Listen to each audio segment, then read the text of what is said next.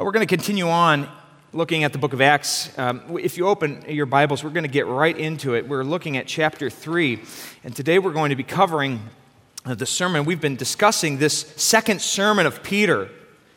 It's the second sermon in 3 chapters that Peter has preached. The first was on the day of Pentecost. The second is right on the tails of it, and it's sort of an impromptu sermon. It's not given necessarily on a Sunday morning at 11 o'clock. This is a sermon that takes place as the result of a miraculous healing of a crippled man, which we talked about last week. It's a man that's healed, and there's a large crowd in the temple, and the crowd sees this guy who used to sit and beg day after day after day. We're told a little bit later that he had been there crippled for 40 years, so probably for decades. This man had been a familiar face, except he was down on the ground, and now he's jumping and leaping around the temple. And that incident is the setting for Peter's second sermon, which we're going to look at today. And so I'd ask, would you turn to Acts chapter 3? We're going to read verses 11 through 26 together. And would you stand with me as we do this?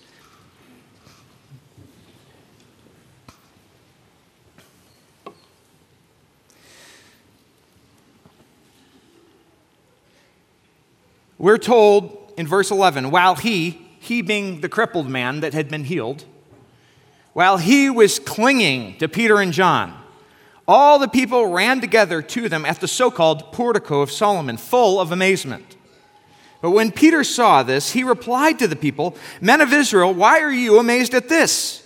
Or why do you gaze at us as if by our own power or piety we made him walk? The God of Abraham, Isaac, and Jacob, the God of our fathers, has glorified his servant Jesus, the one whom you delivered and disowned in the presence of Pilate, when he had decided to release him.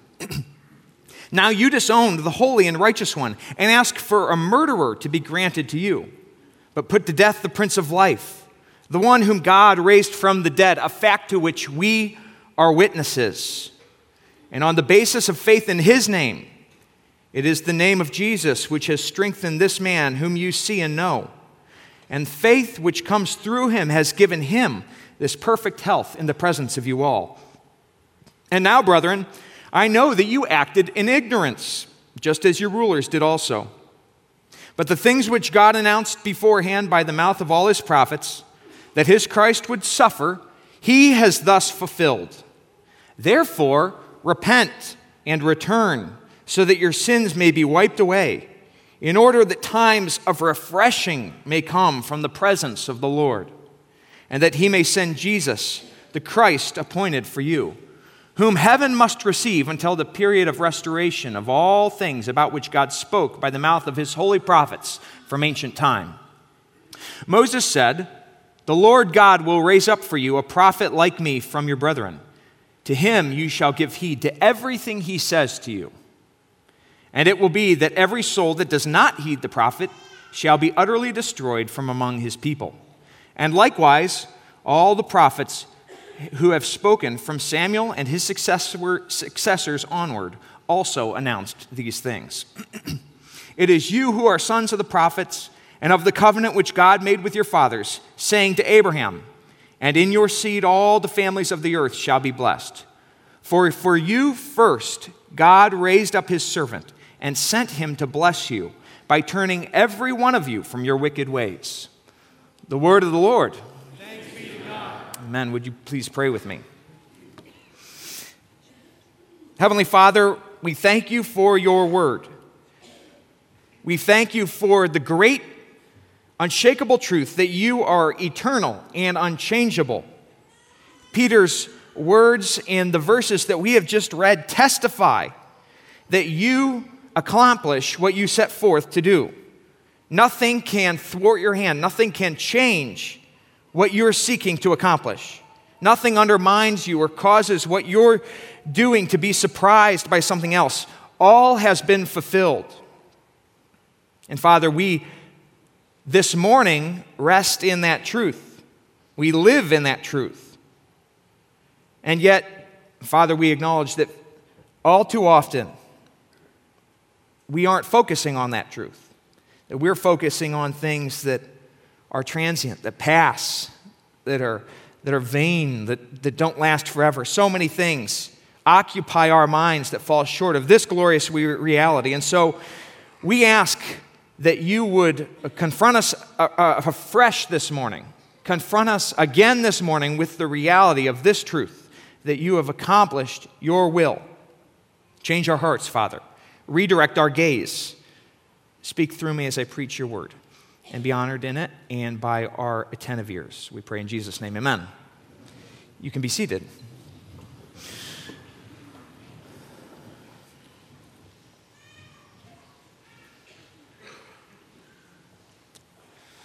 So as I said, we're following up on last week's sermon where we described the situation of the healing of the crippled man outside the eastern gate of the temple, at the gate which was called Beautiful. There's been this phenomenon, this healing that has grabbed everyone's attention and caused many, probably thousands, to be in amazement of what has gone on. And Peter begins the sermon by asking the crowd a rhetorical question. He begins by saying, "Men of Israel, why are you amazed at this? And why do you gaze at us as if by our own power or piety we had healed this man?" Now, the truth is that if you saw a man that was crippled, healed, you probably would be amazed too, wouldn't you? Is it a new thing for the crowd to be amazed at the miraculous signs and wonders that Jesus and his disciples did? Is it wrong to be amazed by the miraculous signs and wonders that God might choose to do? Is it wrong? Well, no, you and I would have a very similar reaction, I trust.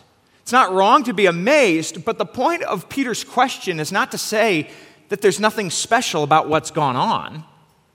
The point of Peter asking this question is to get the crowd to recognize that there's something else contrasting with what they've seen that really should be the thing that they're amazed by. He's saying, really? You're surprised by this? You're amazed at this?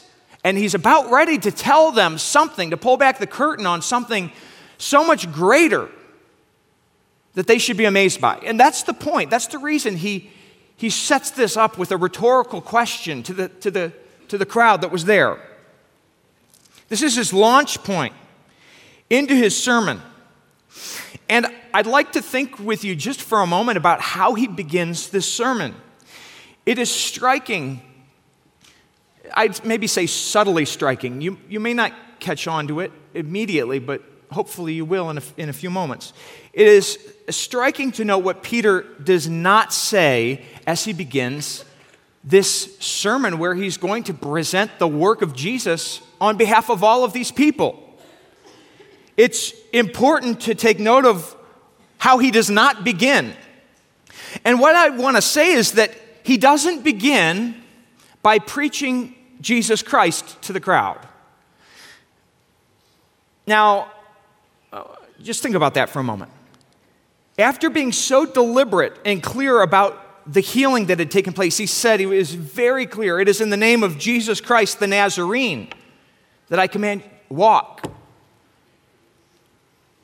When Peter is asked what's going on by the crowd, how did this happen? He begins at the very beginning by saying what? What does he start with? He begins by saying, "The God of Abraham, Isaac, and Jacob." And you might think that this is just some religious segue into talking about Jesus. And he does talk about the work of Christ. But it's not merely a segue into that. The very foundation of the gospel and the heart of the Christian message does not begin with Jesus Christ, but God the Father. And I want to be careful that I'm not misunderstood on this point. For as central as Jesus Christ is to the gospel story, the good news, we must remember what is the most popular Bible verse in the world. What is it? And what does John 3:16 say? For God so loved the world. You're right. God so loved the world that he gave his only begotten Son, that whoever believes in him should not perish but have eternal life. Jesus should be forever praised and glorified and exalted for his work, for condescending, for coming down from his glory in the heavens, for taking our form, for being born a man and living as a perfect sacrifice for you and for me, and for dying on our behalf. And he is glorified. God has glorified him, and we worship and glorify him. But his sacrifice is the heart of the gospel, but it is not where it begins. All of what Jesus did was set in motion for a purpose. And what was that purpose? What was it? It was to bring many sons to the Father. It was to reconcile the world back to God after we had lost unity and fellowship with him through sin. It is significant that in these first sermons by Peter, he begins and ends by speaking about God the Father and his work, that he glorified his Son, that he raised his Son from the dead. We must start with God as well. In our lives, in our witness, we must begin with God. We must start with the whole message of the Bible. And that means laying out why Jesus came in the first place. What significance does Jesus have to you or to anyone you speak to if it is not to reconcile them back to God, to make us right with God the Father? Many want to call the world to Christ without any acknowledgement, without any real talk of repentance or the impasse that sin has put us at with a holy and a righteous God, a God that describes himself throughout Scripture as a consuming fire, his holiness, his righteousness, his perfection. Many today want to talk of Christ. Many say, come to Jesus or make a decision for him, as if we can start and end just with Jesus Christ. Many talk about the good that Jesus can do, how following his teachings can improve your life. And they can, and yet they do not acknowledge the central fact that all of us have been separated from God the Father. And it was to bring reconciliation to that relationship that Jesus came. The purpose of Jesus coming was to reconcile us. God sent his Son, Jesus Christ, for us, out of his love for us. And this is how Peter preaches. This is how he starts. I want us to take note of that. The God of Abraham, Isaac, and Jacob. In their amazement over the healing of the crippled man, Peter recognizes that the crowd is distracted by peanuts on the ground, when above their head is the aurora borealis shining bright in the night sky. They're focused on this cripple experiencing the phenomenon of this healing, and he's seeking to pull their gaze upward. So Peter steps out into the center of the temple, and he says, why are you amazed by the fact that this crippled man has been healed? Why do you look at us as if we're the ones who accomplished anything? He does not want them to focus on the wrong thing, and we talked a little bit about that last week. It's not the miracle for miracle's sake that has any importance. It was what the miracle signified to this crowd that was important for them to understand. It was the miracle that it was what the miracle pointed them toward that contained significance as it related to them. Are you amazed at this? Are you amazed at this? Be amazed at God. Think on what God has done. He begins there. And what has God done that is so worthy of these people's amazement and attention? Throughout this sermon, Peter preaches of the God who disrupts human lives. I was thinking about this, and I see it again and again throughout this whole passage. Peter is going to riff on the God who disrupts humanity. Think about the concept of disruption. What is disruption? Disruption is a disturbance that interrupts something. Today we hear about disruptors in the marketplace or disruptors in new technology. That's probably one of the most common ways in which we hear the term, unless you have children. When I think about the concept of disruption, you know what I think of? I think of mattresses. Now they come in a box and they unfold. You take them out of a giant Ziploc bag and they come to life. And they are comfortable. I remember when we first got married, Aaliyah and I came back from our honeymoon and we didn't have a bed. I had my futon from college. That's about what we had. Yeah. And I remember going to the Elder Bierman down the street here on Central Avenue, Central and Secor. And I don't think it's there anymore. And I remember going up to the second floor, third floor, and walking out onto the floor to try and find a mattress. I think it was one of the biggest purchases we had ever made at that point.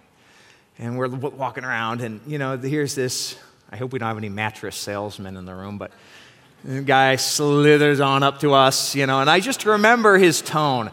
Simmons mattress. And he kept on talking about Simmons mattresses, and why don't I sit down on this mattress, and springs, and thousands of springs, and comfort, and contour, and Simmons mattress, and I came away from that event having spent my money on a Simmons mattress.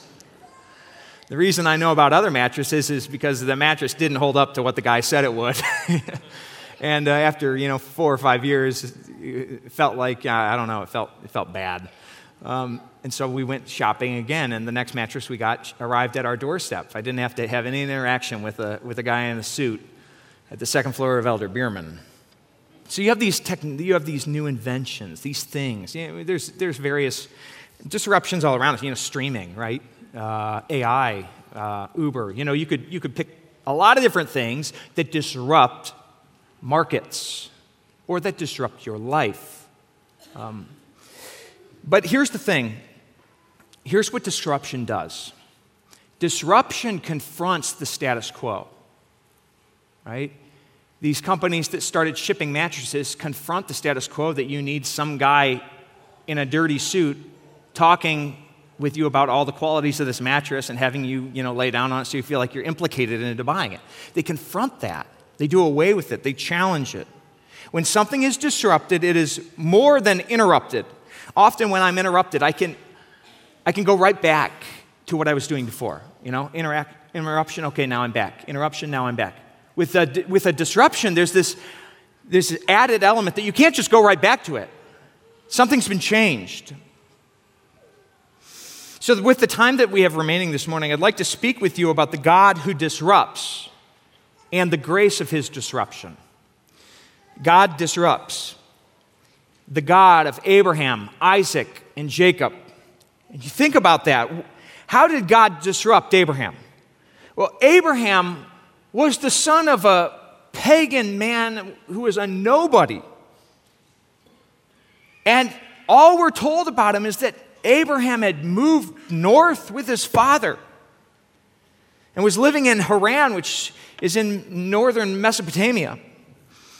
And out of that nothingness of a background, nothing notable at all, God disrupts Abraham's life.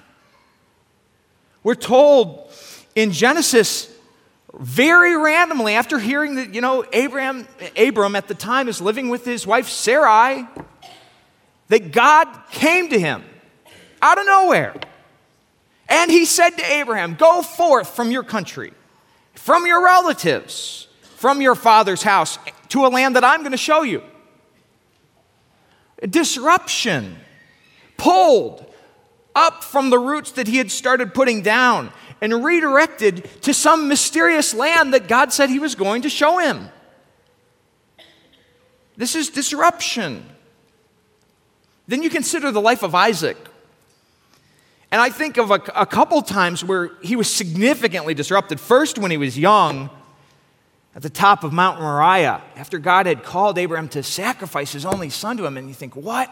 What is that? But he goes with his father up the mountain. And he's laid upon the altar, and we're told again in Genesis that Abraham raised the knife of flint up into the air. And then suddenly, at that point, another disruption, and a glorious one. What's that sound? What is that noise? Oh, there's a ram in the thicket, and God tells Abraham, I've provided a sacrifice for you. Take your son down off that altar. A disruption. But he comes into another disruption later in his life, maybe a different sort of disruption. God blesses him with 2 children, Jacob and Esau. And Isaac's boys grew up, and we're told that Esau was a mighty hunter, and that Jacob was a peaceful man, a tender of the fields. And we're told that Isaac loved Esau, but his wife Rebekah loved Jacob. And you can imagine the way that life would have gone in that family with that sort of relationship between the father and the mother. Isaac loved his son Esau.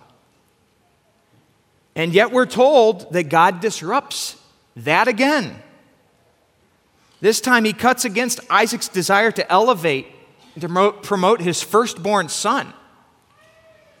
God said, the older shall serve the younger. Disrupting Isaac's plan for his 2 sons. Disruption.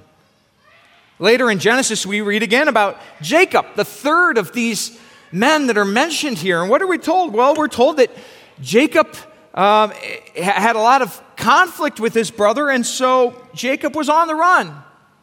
Man on the run. Right?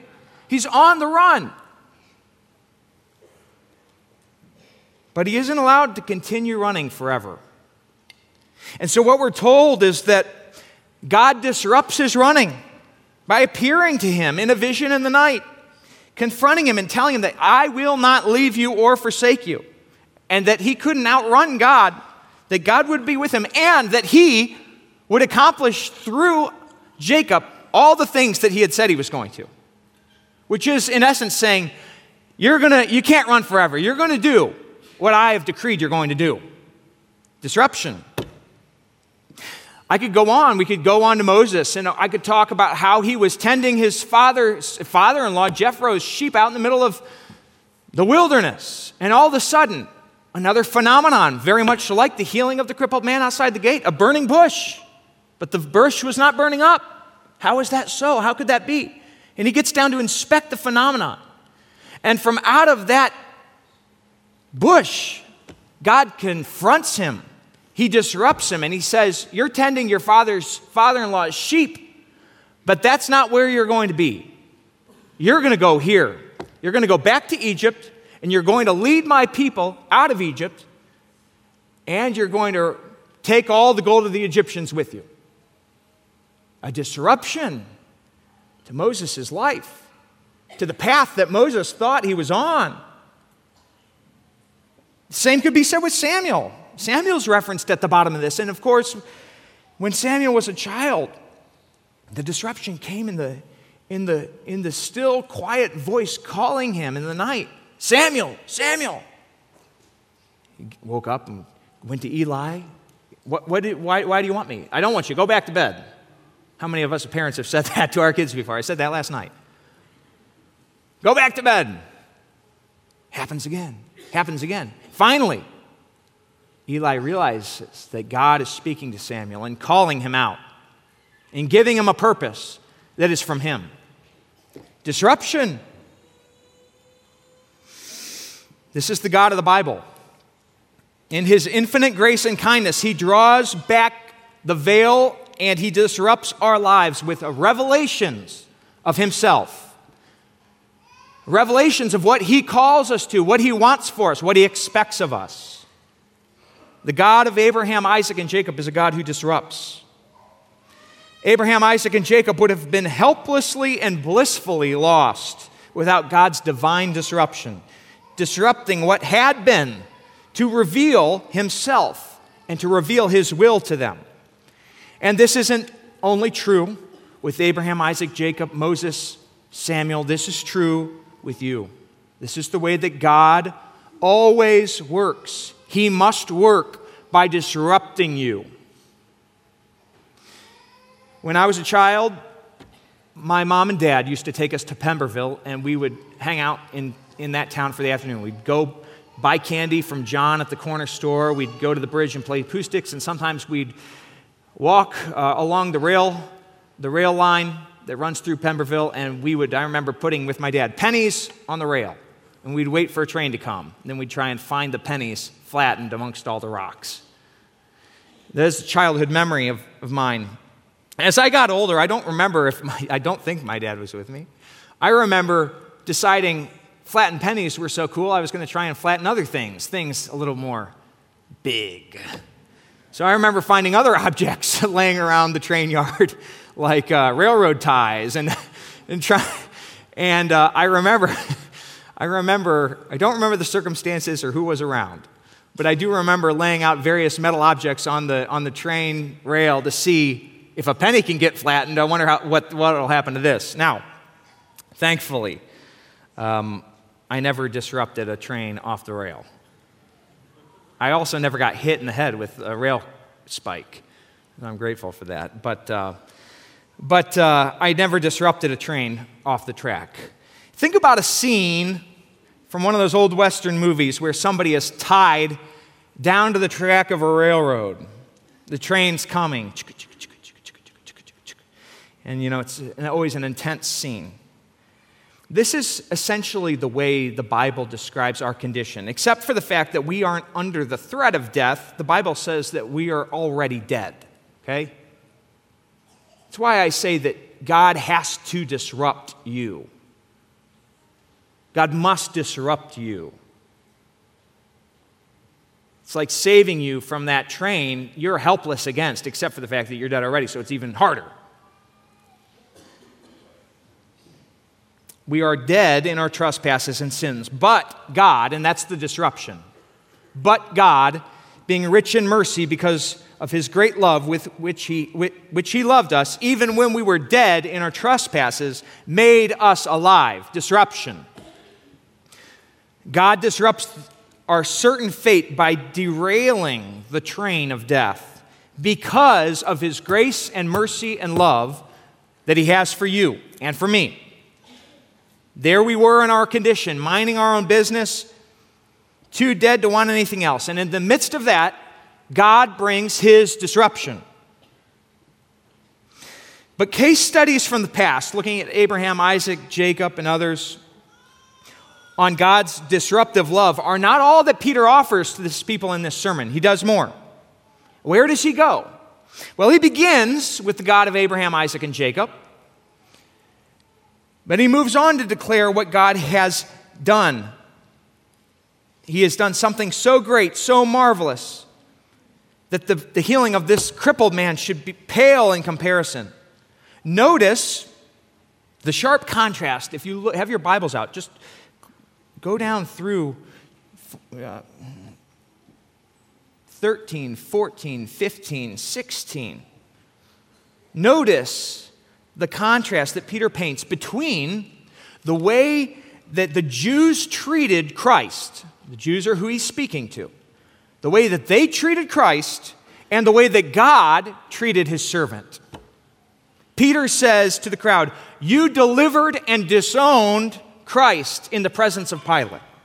And as if that weren't a painful thing for them to hear the first time, he says it again in verse 14. And he presses them with these words, "You disowned the holy and the righteous one.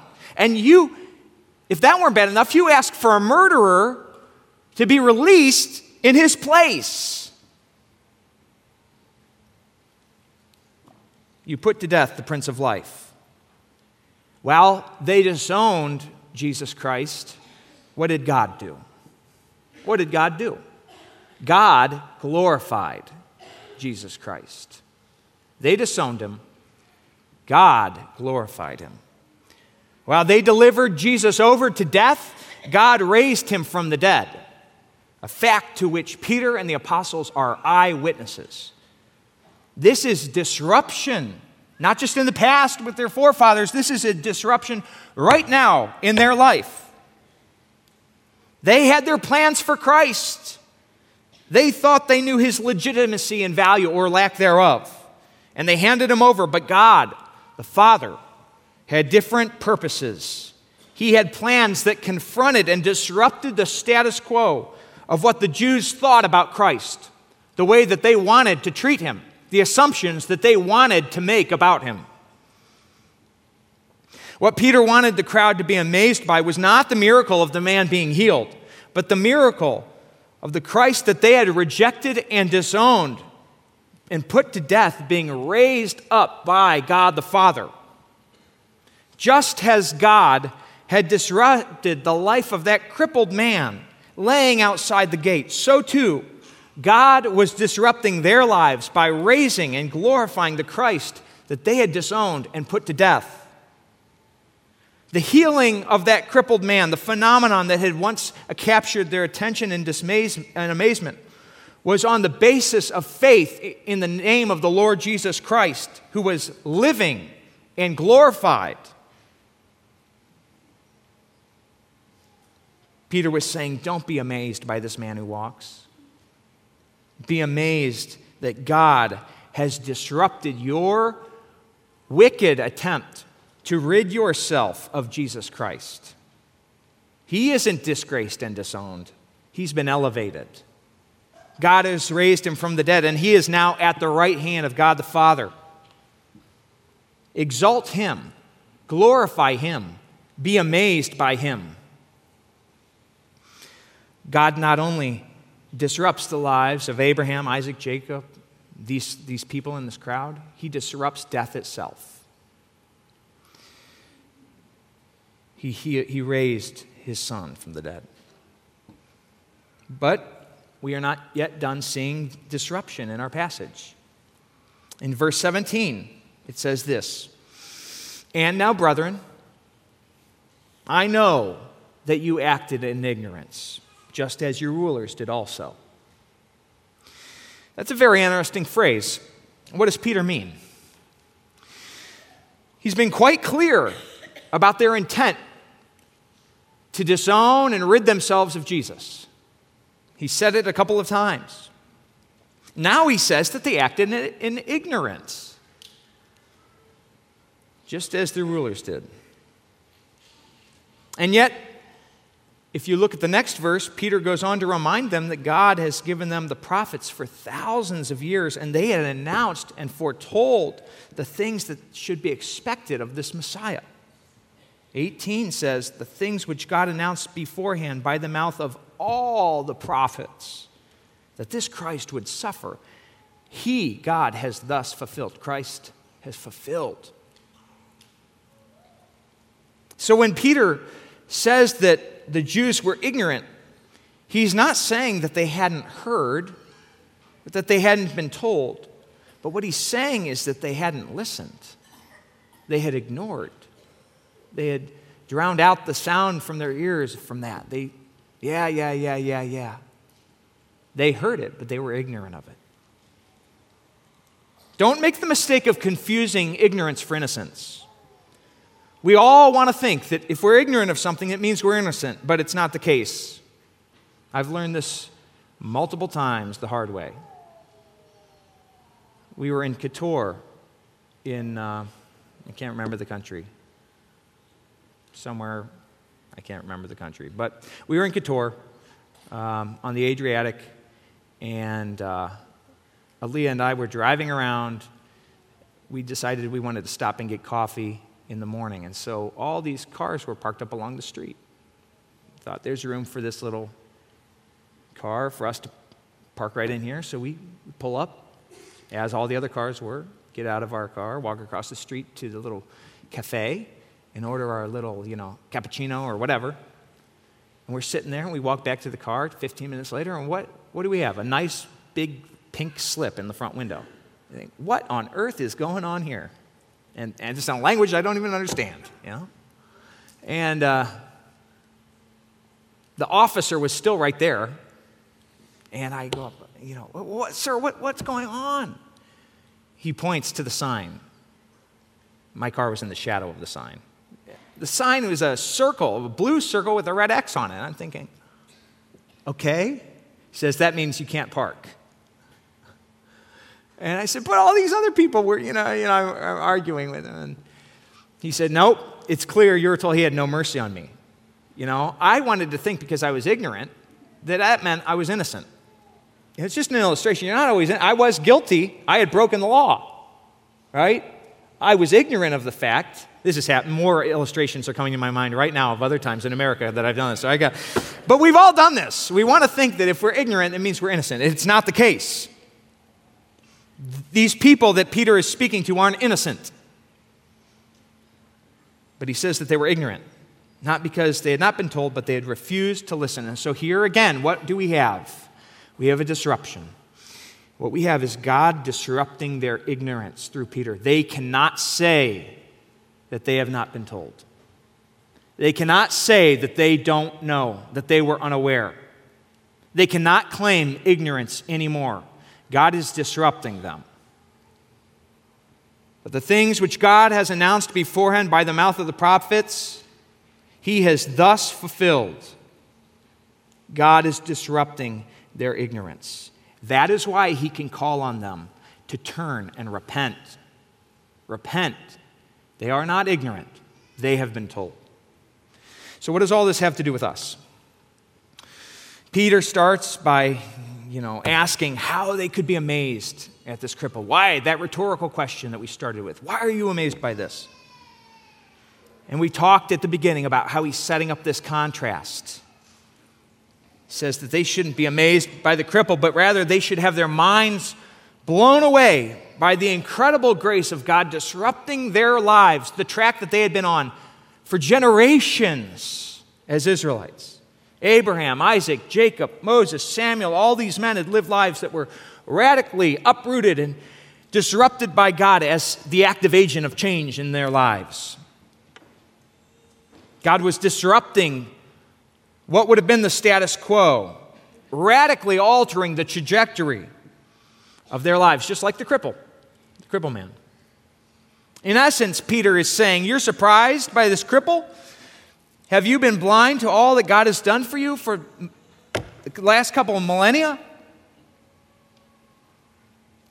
Then he presses them further and he says, though the fact of Christ's resurrection has been foretold by the prophets and leaders from your past history all through, you haven't listened or paid attention, and you're ignorant of those things which should have been clear to you. So let me disrupt your ignorance with this truth. It was for you first.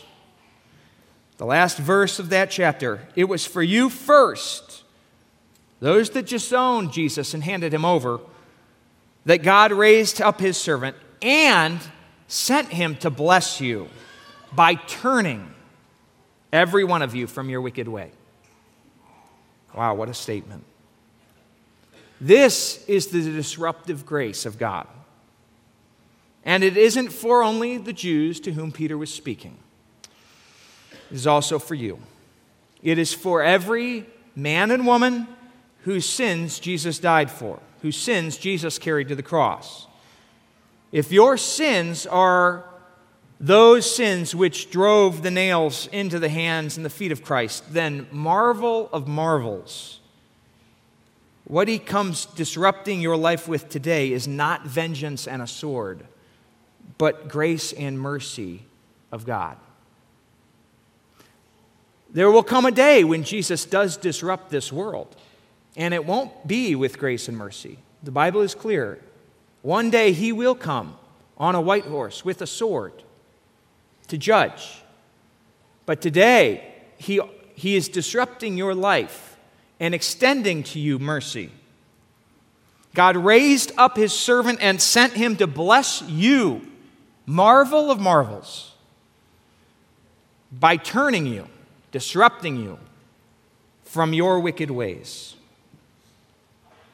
It isn't enough that we just know about God. It isn't enough to acknowledge his existence. Just as we sit in church today, the Jews of that day were also in the temple. Their lives were not complete. They needed God's disruption. So too, Christian faith is not something that can merely be obtained by study. It is only found when God first disrupts your life, confronting what has been and changing it. Have you experienced the disruption of God's grace and mercy? Have you known what it is like for you to be going along on your merry way when all of a sudden God makes himself known to you in a manner that confronts and alters the status quo of your life, that changes the direction that you are headed in, that alters the ambitions and the desires of your heart? This is the basis of Christianity, God's disruption in our lives that causes us to turn and to change. Again, Peter, I think that this sermon is it's got two main sections. I kind of feel like it's got a chiastic structure. And the center portion, verse 19, being the call, therefore turn and repent of your sins. This is what Peter's calling you to do. If you have not experienced this sort of disruption by God, I do pray and have prayed that you would not go from here this morning without hearing his words being heavy upon you. You may have been ignorant about Christ. You may have not understood the ramifications and effects that your sins have had on him.